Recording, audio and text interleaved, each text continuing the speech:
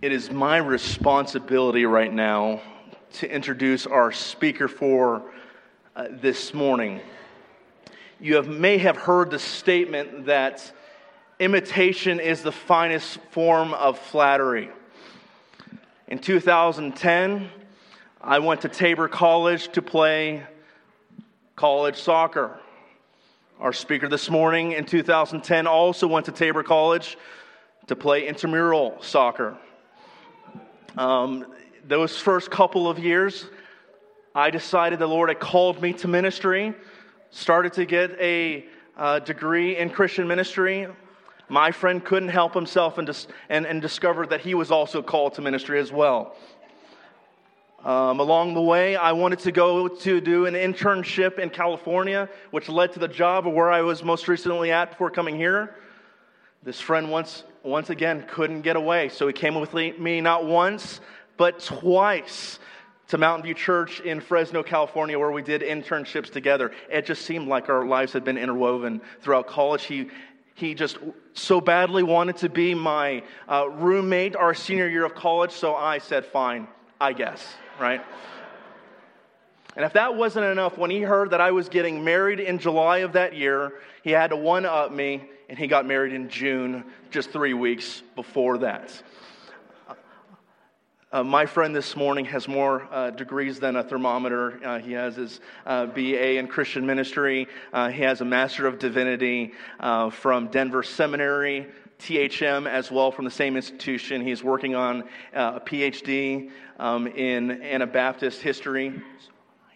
But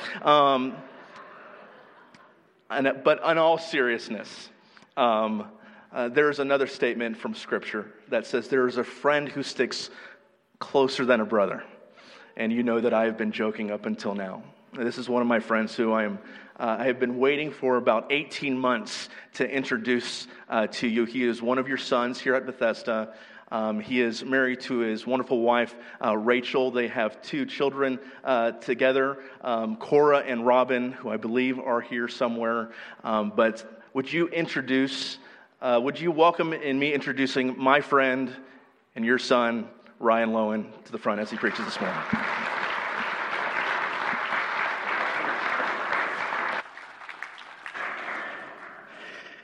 Good morning. Thank you, Aaron. I've never had an introduction quite like that. I hope that I never have it again. And I would take issue with the order of some of those. I wonder who is following who, but thank you for having me this morning. It is my pure joy to be here before you, to be able to share God's word with you. I can't begin to express how awesome this is. This morning, as I was walking around the building thinking about things that I did as a kid, wandering the halls. As we were running around up there trying to get the battery pack situated, I remembered that in that very hallway behind the balcony there, which seemed a lot bigger, I don't know, did you guys shrink it or something? After church, I and Josh Hofer and Nathan Reinders and Spencer Gross, the lights would be off and we would sprint all the way across the hallway and sprint back. And wouldn't you know, of course, at one point, Spencer Gross and I just slammed into each other and fell to the floor. And then at that moment, looking at each other like, are you okay? Are you going to cry? And I think we did cry. And I probably started first. But we cried and then we got back up and we ran again, back and forth down the hallway. This place has just so many memories like that. The library, spending hours in there looking at books and developing as a young Christian. This is the place where my faith began, where it was nurtured. We sang about the heroes of the faith. This is the place where that is true for me. Sunday school with Pat Jones and Jeff and Sherry Decker, and then as in Awana, memorizing verses that I still hold dear and true in my heart. There's no greater gift that you can give a kid than that. And then growing up, going to the Sold Out Center as a high school youth, going to Bible study with Wes Nelson and being poured into by such godly people. I owe a debt that I can't repay. So thank you so much for being faithful to the calling. Continue the good work of ministry at Bethesda Church because it transforms lives and it's good. Would you pray with me as we dig into God's Word? Heavenly Father, thank you for your servants here at Bethesda. Thank you for the work that you're doing in this world. Thank you for the work that you're doing in our Mennonite Brethren denomination at Tabor College and here in the Central District with Bethesda Church. God, thank you so much for raising up people of the faith, for the faithful people who have gone before us, who have handed down the word of life to us and taught us in the way that we should go. God, I pray that we would have the boldness and the courage to walk in that way. God, as we look into your word and we look at Jesus, your Son, who makes everything right, God, I pray that we would be encouraged, we would be strengthened in our faith. We would know that you are the only way to the Father.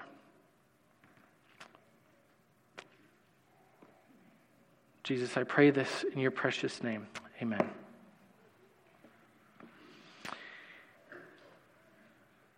We talked about, Aaron brought up the idea of degrees, and in academics, I've noticed that it's really interesting how people in the biblical studies or theology, it seems like we all, when you get to know us, we all have like a certain sci-fi obsession. And so actually just last week, I met somebody who their science fiction obsession was Battlestar Galactica. She had written a book on Battlestar Galactica and faith. We have conversations all the time in my office about the Lord of the Rings. There are numerous ethical dilemmas drawn from episodes of Star Trek, as you might imagine. And here in our midst, we have a bona fide Star Wars nerd. Aaron Garza. I would challenge anybody in this congregation to try to go toe-to-toe with this guy with Star Wars facts. He is the king of Star Wars trivia. Now, what's fascinating about these movies, I don't just bring them up for fun, is that they all have this pattern of the sequels being much, much worse than the original. I mean, it seems like that's how it is with movies in general. If there's a really good movie, you can guarantee almost always that the sequel will be a flop. I mean, Star Wars, the prequels and the sequels were awful. It seems like when humans design a piece of art that is truly wonderful, every attempt at copying that is just a shadow. In our passage this morning, we see the ultimate reversal of this. In Romans 5, which is the passage for today, Paul presents Jesus as the sequel to Adam, the much better sequel, the second Adam, who is so much better than Adam, who through all things are made right. So read with me from Romans 5, starting in verse 12. And we're just going to read verse 12 for right now. Therefore, just as sin came into the world through one man, and death through sin, so death spread to all men because all sinned. Now, I only want to take it one verse at a time because Paul has a tendency to pack a lot of information into a tight area, and I want us to be able to walk through it without going too fast. So right away in verse 12, as you can see, we are confronted with the hopeless reality of our fallen situation. Death is the only endpoint for all of us. There is no way out. To summarize Paul, death is universal. Why?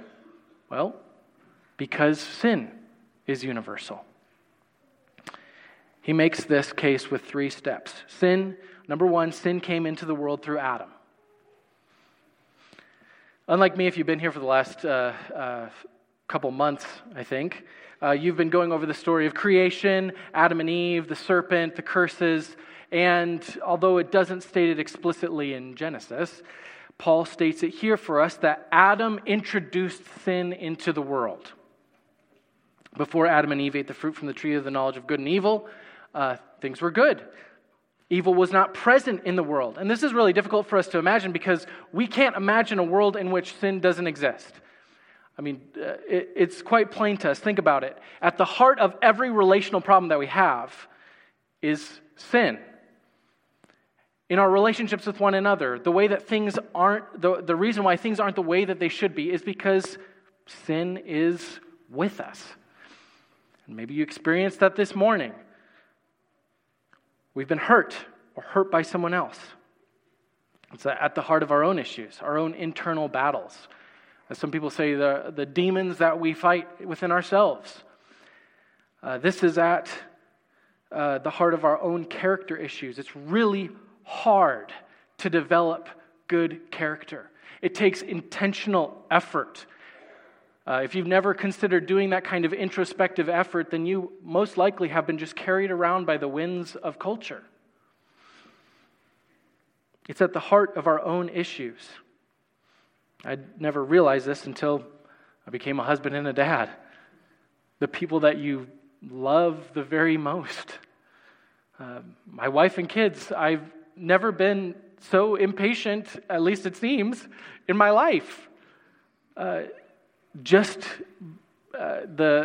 people that you love bring this out. You recognize within yourself because you love those people when you are wronging them.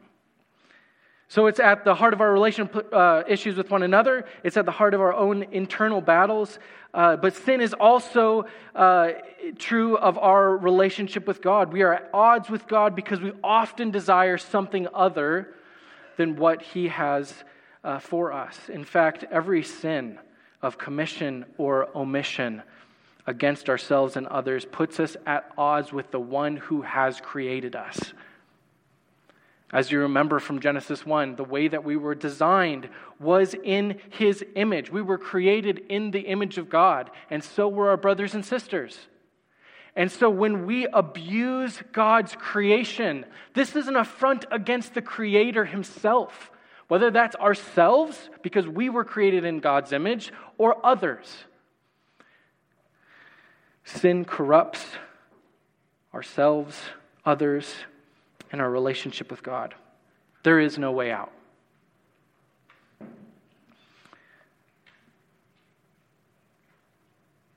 So first we saw sin came into the world through Adam, and it's the second is death is the consequence of sin. I mean, as you remember in the garden, God warned that sin would lead to death. And this is the harsh reality we now face. But also notice that this is the point at which the serpent directly contradicts God. The serpent works with the truth. Satan works with the truth. But there are certain things that he just has to straight up contradict.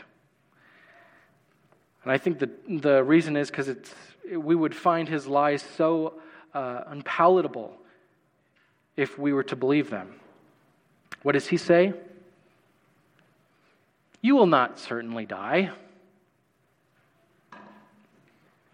What does he have to do? He has to get rid of the consequences. If there were no consequences, you wonder if the first couple would have engaged in the sin that they did. Isn't it sad that the only thing that keeps us from plunging headlong into sin is oftentimes the consequences that are attached with it? I have to point this out because our society is fixated with removing the consequences from sin instead of actually dealing with the sin itself. And I don't think it's just in our society. I think it's a tendency within ourselves. I think that this is one of those areas that we need to be more disciplined with in our use of technology, for example. People say some of the nastiest things to one another online. Why? Because it seems like there's anonymity. There's a distance between us relationally. And so it seems like there's not the consequences that would be associated with sin. There's no accountability. Furthermore, people use the internet to look at pornography because there is a sense of anonymity and no accountability. Too often we believe the lie that there are no consequences for the sins that we commit. Sin damages ourselves. It damages us, and it damages others. But the consequences of the sin that naturally occur are not all. There is a much bigger problem. The reason you don't sin against God is because of the consequences. What does this say about your relationship with God? I think it says the same thing that it would say about any other relationship that we have. Like the first couple, it means that you really want to disobey rather than obey. And you will do it if it doesn't hurt. The serpent said to the woman, "You will not surely die." But God is true to his word. The consequences that he declared are real. And death is present. Death is the consequences of sin. And there is no way out. So sin came into the world through Adam. Death is the consequence of sin. And now death spread to everyone because everyone sinned. I think it's safe to assume that the existence of a literal Adam is the truth, because both Paul and Jesus talk about Adam. And it seems that they believe in the existence of a literal Adam. In 1 Corinthians 15:22, Paul mentions again that in Adam all die, and in Ephesians 2:3 that we are by nature children of wrath. This is what theologians mean when they use the term original sin. I'm not sure if you've heard that term, original sin or original guilt. That the guilt and sin of Adam have been passed on to the rest of humanity. Now, the careful reader, and I've heard this objection numerous times, the careful reader and listener might ask, why should I be held accountable for Adam's sin? It doesn't seem fair. It doesn't seem just that I would be held accountable for a sin that somebody else committed. This has even led some people to deny original sin. However, while it is true that sin and death are the result of Adam's sin, we cannot pretend to be innocent bystanders as if we've done nothing wrong. We all choose to sin of our own free will. I know it's not popular to say today, even in church, probably not this church, because we're supposed to be affirming of others, but the Bible makes this point abundantly clear. We are all guilty of sin. Not only because of Adam's sin, but also because of our own choices. It's twofold. The Bible is a wonderful book. It speaks through stories, poetry, wisdom, literature, a variety of different things, and every genre tells us the same truth. I know we don't like to hear it. Consider some of these verses. In Genesis 6:5, as part of the story of Noah and the flood, it says this: "The Lord saw that the wickedness of man was great on the earth, and that every intention of the thoughts of his heart was only evil continually." Isaiah 53:6, which is prophetic literature. "All we like sheep have gone astray. We have turned every one to his own way, and the Lord has laid on him the iniquity of us all." Ecclesiastes 7:20, which is wisdom literature from the Bible. "Surely there is not a righteous man on earth who does good and never sins." Psalm 14:3, which would be Hebrew poetry. "They have all turned aside. Together they have become corrupt. There is none who does good, not even one." In the Gospels, Jesus himself takes with one hand as he gives with the other. In Luke 11:13, he says, "If you then, who are evil, know how to give good gifts to your children, how much more will the Heavenly Father give the Holy Spirit to those who ask?" Even looking outside of the Bible, we see that this is true.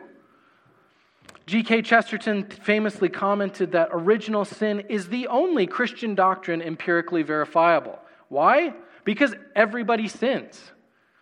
We know that original sin is true because we see it all the time. And that's why the phrase that is common in both secular and religious circles is, nobody's perfect. It's true. This is accepted by religious and non-religious people. Even if we don't like it, we think it's unfair. We don't understand it. The fact of the matter is that it is indeed true. We are all guilty of sin in Adam and in ourselves. There is no way out. Let's keep reading in verse 13. Verse 13, for sin indeed was in the world before the law was given, but sin is not counted where there is no law. Verse 14, yet death reigned from Adam to Moses, even over those whose sinning was not like the transgression of Adam, who was a type of the one to come. So should people be judged guilty if they don't have access to the law? This is a wonderful question. It seems like a reasonable excuse. And Paul, in verse 13, grants it. However, he clarifies that they are still sinning, even if it isn't as serious as Adam's. And so this has led the Bible interpreter to question, what on earth is going on here? It seems like he's contradicting himself. Well, Paul has already dealt with this issue a few chapters earlier in Romans 2, 14 through 16. And I will just read that because I think that is a better explanation than I can give.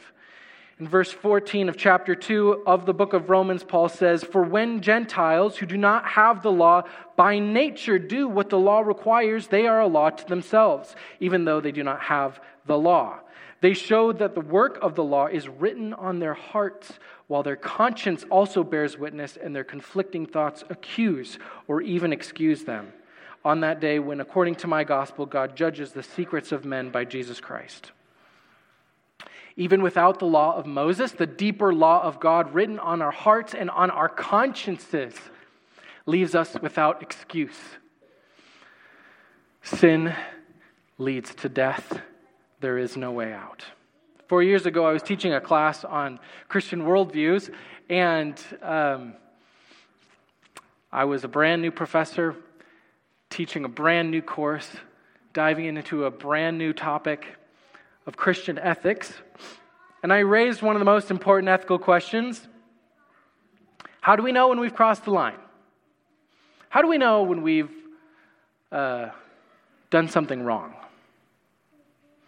I waited a bit. One of the braver students answered. She raised her hand and said, well, we have laws in this country. Duh. And I then pushed a little bit more. I asked a follow-up question.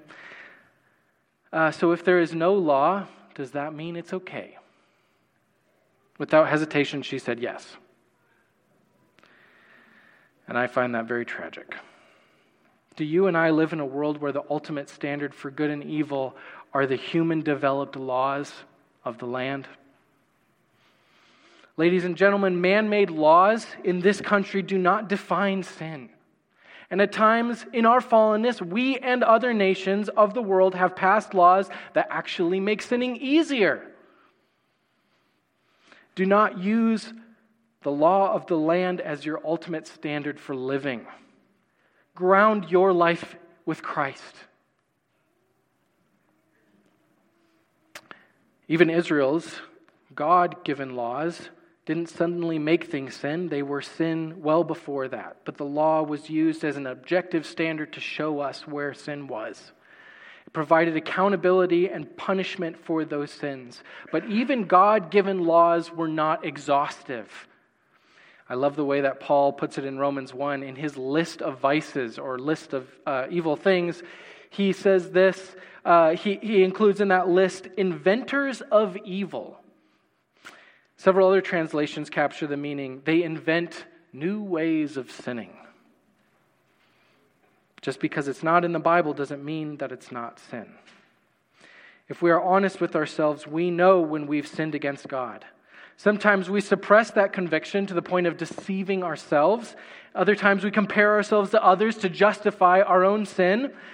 But in the end, the sin of Adam and our sins inevitably end in death. No matter what we try to do, the outcome is still the same. Because of sin, each one of us is speeding toward a cliff, and there are no brakes. There is no way out.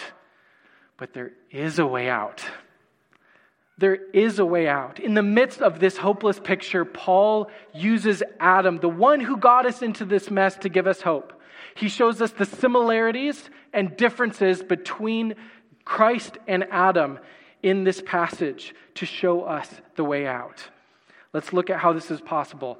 Go ahead and jump down to verse 18. Take notice of how Paul shows us the similarity here. Therefore, as one trespass led to condemnation for all men, so one act of righteousness leads to justification and life for all men. For as by the one man's disobedience, the many were made sinners, so by the one man's obedience, the many will be made righteous. One of the ways that we know the emphasis of Paul and other biblical writers is the way that they repeat themselves. When you notice repetition in your Bible, this is a good way of maybe highlighting or bolding, because they didn't highlight or bold to help us.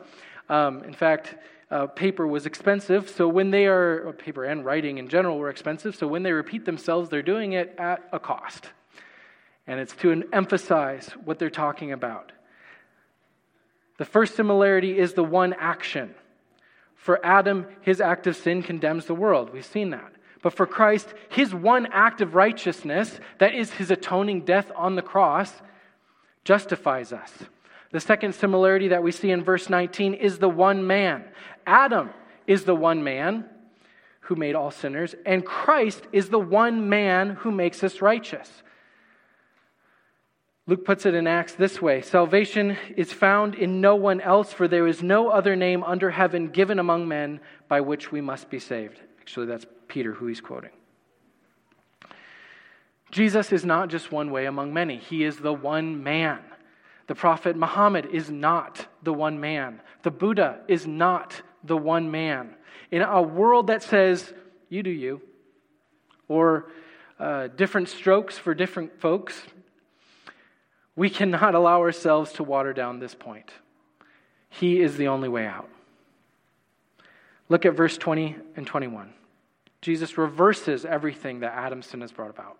Verse 20, now the law came in to increase the trespass, but where sin increased, grace abounded all the more, so that as sin reigned in death, grace also might reign through righteousness, leading to eternal life through Jesus Christ our Lord. One of the easiest traps that we fall into is the expectation that more rules will actually fix us. That if we just establish more rules, we can fix other people as well. If this were the case, then in the Old Testament, when God gave the law at Sinai, Mount Sinai, when he gave the people of Israel the law that we have in the first 5 books of the Old Testament, the problem would have been fixed. Moses would have come down with the tablets, and everything would have been bliss from then on. The problem runs much deeper than what any law can fix. The law helps us diagnose the problem. It helps us see where the problem is if we've deceived ourselves. But we need something else to heal us. It's not the right instrument. Mike Bird said in his commentary, the law can count sin, but it cannot counter it. Instead, we need the grace that is only available in Jesus Christ. He is the only way to righteousness and eternal life. He is the only way out. Now let's jump back to verse 15. Take notice now, instead of the similarity, the contrast between Adam and Jesus. Verse 15, but the free gift is not like the trespass. For if many died through one man's trespass, much more have the grace of God and the free gift by the grace of that one man, Jesus Christ, abounded for many. First, the contents of what Adam and Christ bring are different. We've seen this already. It's hard to miss. Adam brought sin. But what's equally hard to miss in this verse, based on Paul's repetition here, is that Christ brings the grace of God. Looking at the verse, he uses the words free and gift, together, and grace. He repeats himself. Now it might seem a little overkill, but in the ancient world, gifts were thought of as transactional. You scratch my back, I'll scratch yours. And we kind of live in this kind of world today, but I think we're more comfortable with the idea of a free gift. But in his time, the expectation involved reciprocity. If I give you a gift, then by nature you should honor me. And you would then need to respect me, be loyal to me. That's the world that Paul lives in. So he's trying to draw our attention to the free, unmerited nature of this gift. In other words, we don't deserve it. Christ does not save us because we've earned it, but because of his love for us, he saves us. He is the only way out. Look at verse 16. Not only are the contents, the grace and the sin, different, but look at the results. And the free gift is not like the result of that one man's sin, for the judgment following one trespass brought condemnation. But the free gift following many trespasses brought justification. For if because of one man's trespass death reigned through that one man, much more will those who receive the abundance of grace and the free gift of righteousness reign in life through the one man, Jesus Christ. He gives us the bottom line here. That is, the just judgment of God is over all people, and Adam's sin resulted in our being declared guilty. That is the result. But Christ's gift resulted in our being declared righteous. Christ's work doesn't just simply cover the sin of Adam. It's not just balancing the scale, so to speak. But it covers the many trespasses. It goes beyond. It covers all of our sins, freeing us from our hopeless situation that we've made for ourselves and one another. Listen closely. In Adam and in ourselves, we will only find sin, condemnation, and death. But in Christ, we regain an innocent standing before God, and we are given eternal life. He is the only way out. So what happens now? Let's bring it 2,000 years later, after Christ's crucifixion and resurrection. And heaven knows how long ago it was for Adam and Eve. What does this mean for us in our day-to-day? Well, God promised us that sin leads to death. He promised us that in the garden, and we see this playing out every day. Sin results in death. If you have never decided to follow Christ, do not wait. He is the only solution to the problem of sin and death. Not only this, but those who choose their sin are actually working against God. Because of our corrupted, sinful actions, we are at odds with God's original design for us. I'm not sure if you've ever thought about it in these terms, but the way that God created the world was good, and our sin, the sin that we cling to, that we commit or leave undone, the things that we leave undone, those things run counter to the way that God created the world, his original design for us. And therefore, because we are hurting the things that God has created, ourselves and others, the image, those who are created in the image of God, we are enemies of God. We are attempting to overthrow his creation with our sin, and we are deserving of his just judgment. But earlier in the chapter, Paul mentions, but God demonstrates his love for us in this, that while we were still sinners, Christ died for us. The good news is that we can be reconciled to God through Jesus Christ. If you have not started following him, please begin today. For others of us, this story is very familiar. So familiar, in fact, the story of Adam and Eve oftentimes and Jesus, unfortunately, oftentimes become just a checkpoint in our convictional framework, our belief system, our Christian worldview. And it's just the thing that good Christian folk are supposed to believe. but maybe it doesn't impact the present or the future. Please understand that this is more than a set of beliefs about the past. It is the story of the present moment. This is not some story about Jesus that we've checked off a list, but this is something that is pertinent to our day-to-day, moment by moment, because Satan slowly works on us by blinding us with our own desires and lulling us into this false sense of security. And we end up being okay with socially acceptable sins, with hidden sins. Too often we allow ourselves to believe that if we can manage the consequences, then we're okay.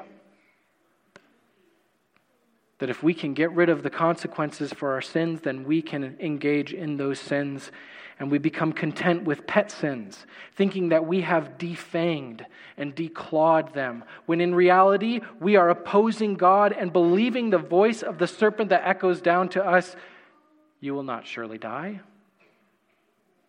You cannot serve two masters. You cannot keep your sin. As we follow Christ, we must oppose sin in all its forms and cling faithfully to Him. This part is not optional, brothers and sisters. The wonderful news of the gospel is that through Jesus Christ, we are reconciled to God, our Creator. Though we are living in a fallen world, we are declared innocent. We are justified in God's sight. And we wait expectantly until that day when Christ returns, or we are raised with Him in the last day, completely holy, glorified, and standing in the breathtaking presence of God. Let us not be an affront to our Creator in the day to day. Would you pray with me?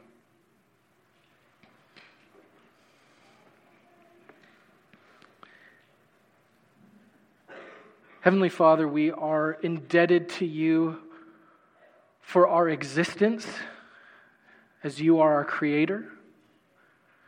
We are indebted to You for our sustenance as we are sustained by You by the power of Your Word. We are indebted to You for our salvation. Thank You for Jesus Christ who takes away the sin of the world.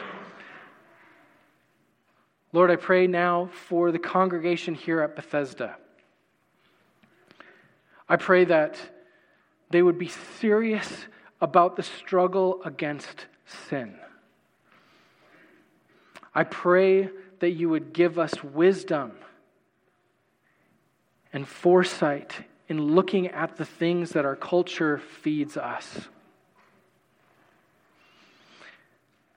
Lord, I pray that we would not become content with pet sins. I pray that we would not become content with just removing the consequences or attempting to remove the consequences. God, give us the wisdom for knowing how to deal with sin itself through Jesus Christ. Let us not become complacent, but allow us the courage, the boldness to address the sins in ourselves. Thank You for Jesus Christ and for His justifying work on the cross. I pray this in Jesus' precious name. Amen. Thank you for listening to Bethesda Church's weekly sermon podcast.